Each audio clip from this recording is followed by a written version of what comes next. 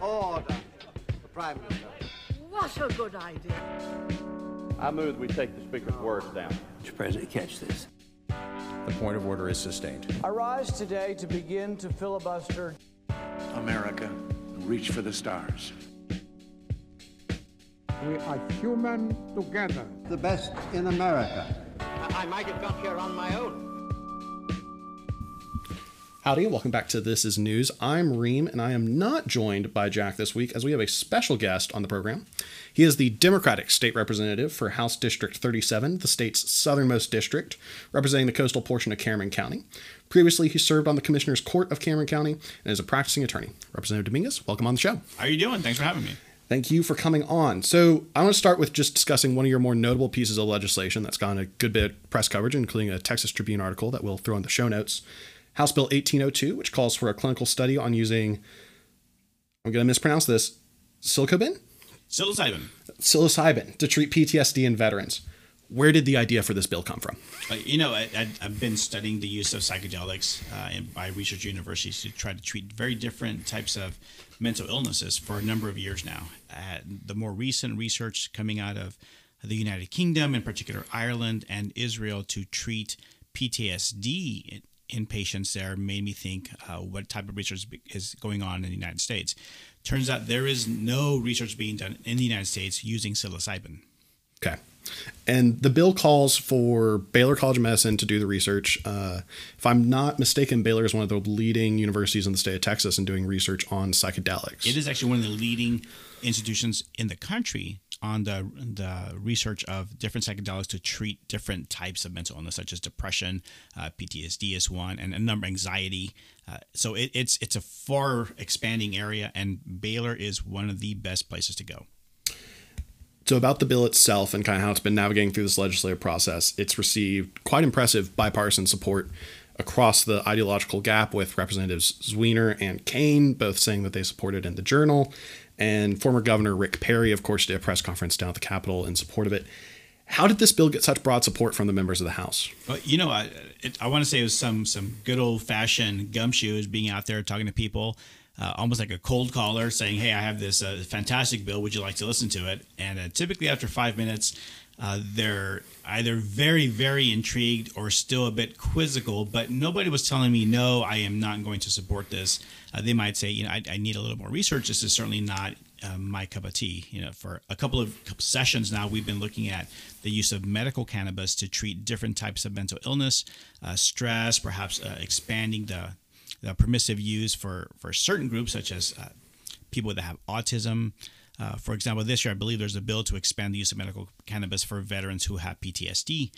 And I think that's fantastic. I think it's a great way for this state to expand and really look at potential treatments for different mental illnesses. However, this one takes an entirely different approach. Medical cannabis is a psychotropic, which will be used to treat the symptoms of different types of mental illness. Very useful for many different conditions. In my case, I'm looking to find a better treatment for a veteran demographic that is the most likely to commit suicide. So given that they are in a crisis mode now, we lose about 20 veterans every day nationwide. So that's about 6,000 per year. Texas has one of the largest veteran populations in the entire country. So if you go back to 2001, when the first Persian Gulf War began in the modern era, that's about 20 years ago. Since then, we have lost nationwide 114,000 veterans to suicide on our shores. Yeah. And so I just want to ask real quick about former Governor Perry. Of course, after he was Secretary of Energy, he kind of faded into the background on a lot of things. This has kind of been, I think, his biggest push this legislative session in terms of policy that he's wanted to see change in the state. Where did his support for this legislation come from? Well, you know what? There was this Friday, I get a message from a mutual friend who says, Governor Perry is interested in one of your bills. Would you be able to meet with him or have a conversation over Zoom with him? And since it was at the time a number I did not recognize, I certainly thought it was a prank. But as we continued to discuss it, we do know each other. We spoke on the phone and we set up a Zoom the following Monday. Yeah. And as it turns out, former Governor Perry has a wealth of knowledge on this topic, specifically psychedelics being used for veterans that have PTSD. I was impressed. I was at one point speechless, not only at the breadth of knowledge that he has on this topic, but his own initial admissions that he was suspicious of this type of treatment. Certainly not a giant advocate in his legislative history for any kind of Schedule I controlled substance being legalized. So when he told me he was willing to do whatever it took to work on this bill, I was flattered, of course, but also very emboldened to keep pushing this legislation. And as it turns out, when he made it into town to help on this bill, he actually joined us in a press conference with a number of special operatives who themselves were the Navy SEALs, Green Berets, who had gone through similar treatment.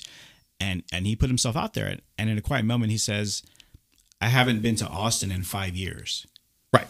This is the first time I've come back, and this is the only bill that he is pushing. Yeah. That speaks volumes to how important this is and how good of a bill this is to get that type of support.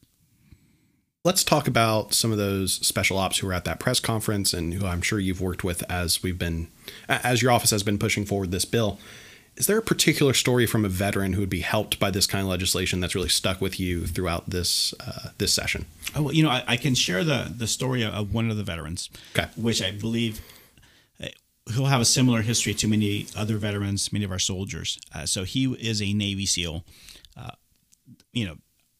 very tough individual, tall, muscular, strong in every sense of the definition by American standards, and not afraid to go headfirst into a fight. Part of his job description as being a member of SEAL Team 6 was to be the person to set the explosives to blow up a door, blow up a wall, to be able to break in. Well, part of what happens when you have these detonation devices is, despite your best efforts, that person might still suffer some trauma due to the concussive force and how it affects the brain. So that's one thing that a number of our veterans have suffered. You can imagine different explosions near them, improvised explosive devices, blowing up their vehicles. And then there's the second aspect, what you do as a soldier and what you witness, whether it's your friends next to you suffering injuries and or casualties. That I think is universal amongst most of our soldiers that would come back with PTSD. Yeah. And his story is not unique. He was constantly deployed for 13 years. And when he came back, he had a very difficult time adjusting. His family was having a hard time with him. He wasn't able to relate, communicate, express what he was feeling because he was suppressing his emotions, expressing his concerns for life and what is he supposed to do now? So the common story among many of the veterans is that while they were deployed, they still had all these feelings, but because they're focused on the mission, they're not dealing with them. Right. So by compartmentalizing things, it may have been a little bit worse because it escaped treatment early on. So it came to the point where he felt he was going to lose his marriage, lose any hope of a career, and likely lose his own life if he didn't go and get help. Yeah. And with the help of his wife, he was able to go to Mexico. They raised money. They received psychedelic treatment there. He said the experience was incredibly awful, stressful, but at the end, very relieving. And now he's able to move on with his life. He is getting his MBA from USC. Go Trojans. He is very active. He's smiling. Yeah. He's very engaged, and he is making it his life mission to help other veterans that are going through something similar. And while it's a very compelling story, the part that sticks with me is, why do we have to have our veterans leave our country to go get treatment? Right. And that's why we need something like 1802. Let's talk about where 1802 is now in the process. Earlier this week, the Senate acknowledged receipt of the bill. It's yet to be referred to the committee. Are you hopeful that situation is going to change in the next couple weeks? Yes, my understanding is that earlier today, the Senate announced that they were going to refer 700 House bills to Senate committees. This is that time of year where the different houses are finishing the end of their own original bills and now must accept and discuss the other chamber's bills. It's a dance we do every 2 years. Right. I'm not saying it's the most efficient or Open the the worst, doors. but it is what it is. Our Senate sponsor has been waiting eagerly for this bill to now be referred. I believe now it will be ready to be set for a hearing. Our witnesses are ready. They are amazing witnesses that will people will leave that hearing probably without a dry eye. Their testimony is compelling, it's accurate, and it's something that I believe every policymaker in the country should listen to. Let's pivot just a little bit to your previous experience as a county commissioner and a county prosecutor. It's extensive experience in local county government that not everyone in this building necessarily has. How has that local government experience helped you be able to be more effective in the Texas House? You know, the biggest difference I'd say between being on a county commission as opposed to being here is a commissioner's court has only 5 members statewide. So there will always be a county judge and one county commissioner for each of the 4 precincts that the county is divided into. So it's important to be able to find at least 2 friends for any position that you have on a measure. My first 3 years of being a county commissioner, my county judge was Carlos Coscos. This was right before he was appointed to be the Secretary of State of Texas. And Secretary Coscos is a Republican. Yep. And largely we sat next to each other. I was the county judge pro tem, so we would talk frequently about things that were before us, action the county needed to take, and maybe some budget tightening measures. So I got to see how he worked, how he thought. And extrapolating from that, I was able to have an insight of what it would be like here at the House. Now, convincing 2 people is very different than having to convince 75 others. Right. It's a little bit more work. But at the same time, having that county government experience, you understand how budgets work, what the consequences are of state action. So having that knowledge, I can apply that up here to say, well, listen, this policy sounds great. This is what it's going to have happen in the local communities. So you need to always be ready for the unanticipated consequences. We see that was a mistake that California made a couple of years ago when they passed a major bail reform measure that provided no extra funding for counties to be able to enforce the new changes that the state wanted. Yeah. So I think it's very important that all our policymakers are diligent and stay in contact with their local governments back home, because you certainly don't want that conflict when you get back home and you're not in session. Right. I want to talk a bit more about bipartisan relationships real quick, because in the Texas House and Senate, for that matter, most bills are not party line bills. A lot of bills get passed with broad bipartisan support, including HB 1802. So how has the culture of our legislature remained cooperative when up in D.C. we see bipartisanship as a rare phenomenon, yet down here it seems relatively common? This is the strange thing, because I would say that both the State House and the House of Representatives up in D.C. each had the likelihood of flipping from majority party any given 2 years. Right.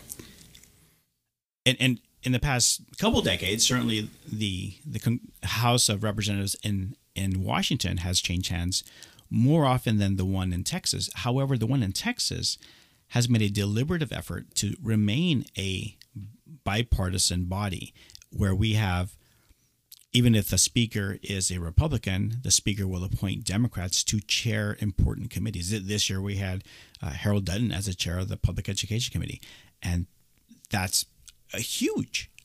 That is, and it goes to show that the speaker and his team try to be representative, not just of the other party, but they do take into account ethnicity, race, geographic representation. And that's very important, so that you don't have, say, in the Natural Resources Committee, everybody that lives in the Hill Country. No, you also have somebody from South Texas. You have somebody from Southeast Texas, somebody from El Paso, because they all have different needs, and we should all work together. And I think the idea here is good policy will be good policy regardless of which party member produces it. Now, that being said, there are occasional outliers that decide that they don't want to be lumped in with all the kumbaya feeling, and they'll vote the other way, not because they have a strong feeling about any particular bill. They just want to show that they're independent or maybe more conservative or more liberal on any particular issue. Well, we don't have to name names, so thank you. We'll let everybody else do that for us on Twitter. You serve on 3 committees: Appropriations, Environmental Regulation, and Local and Consent Calendars, the latter of which you are vice chair of. Have there been any insights you've gained from these 3 committees that our listeners might appreciate knowing about the legislative process here in Texas? The legislative process is a very deliberate one. It's one thing to file a bill and see that bill go completely unchanged in its final form when it reaches the governor's desk. Rather, people must think of a bill as a starting point with one or two major ideas. And oftentimes that bill will go through committee, and upon hearing testimony and criticism from people that maybe disagree with the bill or have concerns about the bill, that allows time for that bill to be shaped to be a much better bill, and if possible, a perfect bill. And I think that's important because I think our committee structure allows fair debate.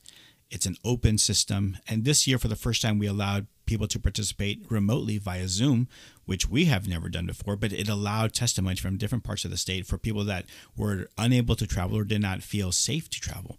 And that's a first. And when we have these different competing ideas, we can certainly shape our bills to be better.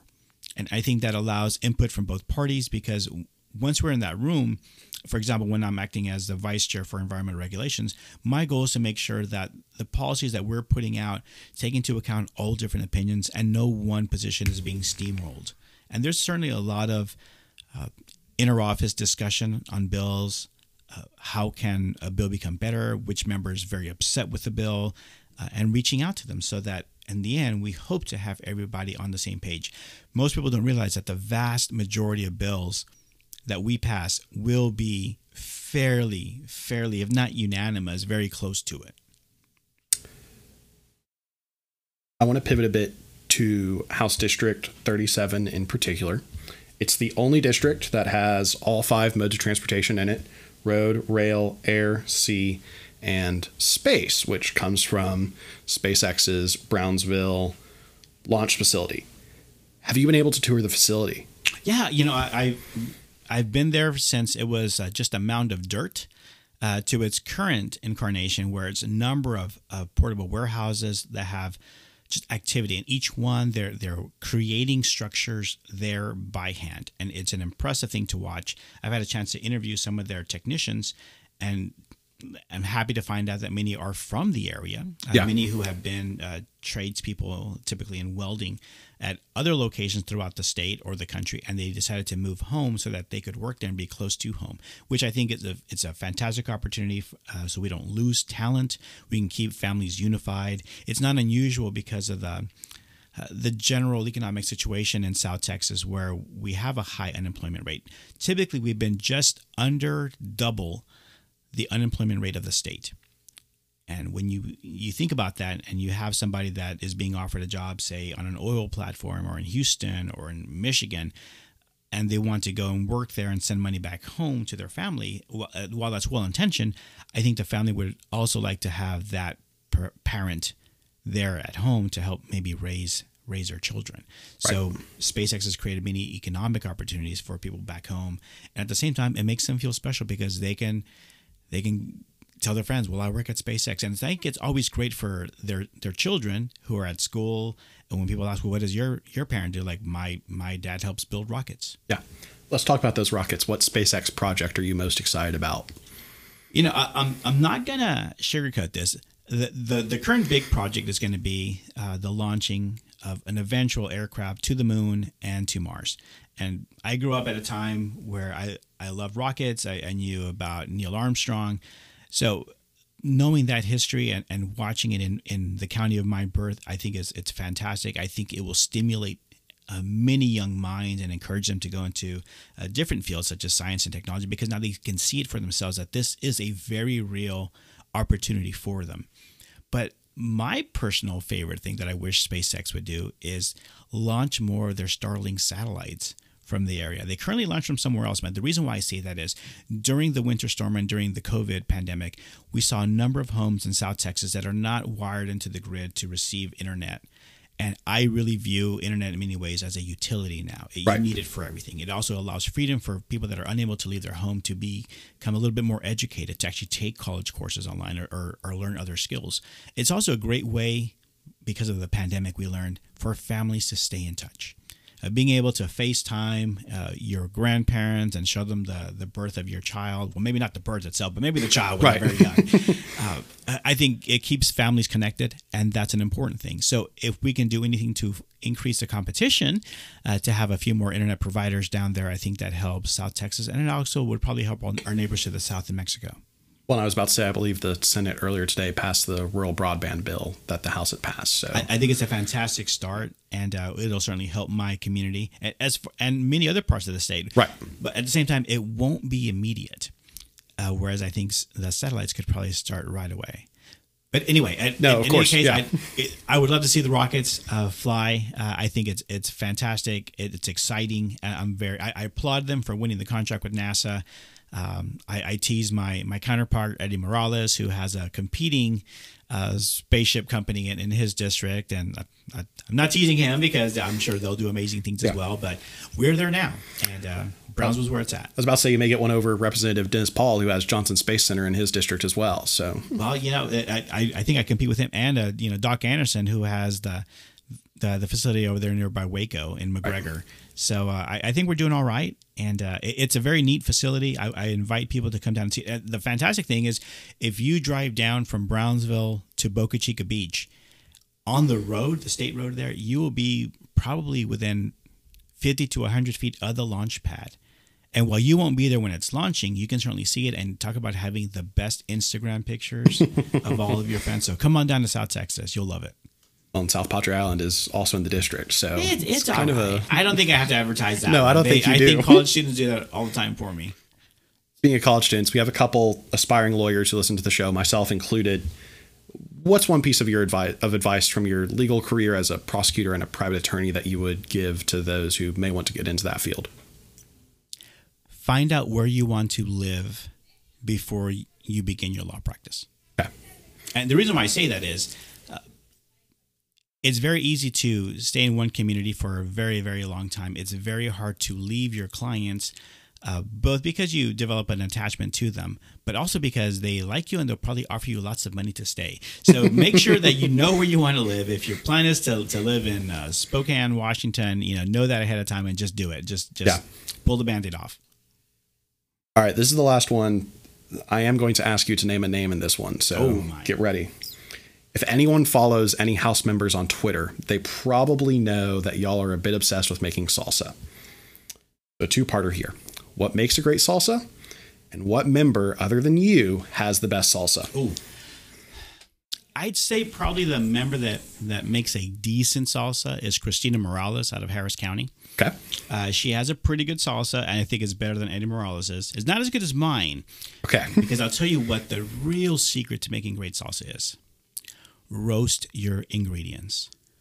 And that involves time, which a lot of folks don't want to do. They want to just throw it in the blender, their Vitamix, try to get heated up. No. Take your time. Slow roast your tomatoes, your serranos, your green onions. Don't be afraid to add a little extra salt and lime. You'd be surprised what a little bit of acid can do to a wonderful salsa. So by all means, be adventurous. You could add some cotija cheese if you want to get a different kind of flavor to it. And get some good chips. Don't get those flimsy ones. Get some good hearty chips that can stand up to the sauce. That's all I've got. Thank you so much for coming on the program. It's been a pleasure, Representative Dominguez. And for our listeners, we'll be back with a normal episode next week. Thanks so much. I appreciate it.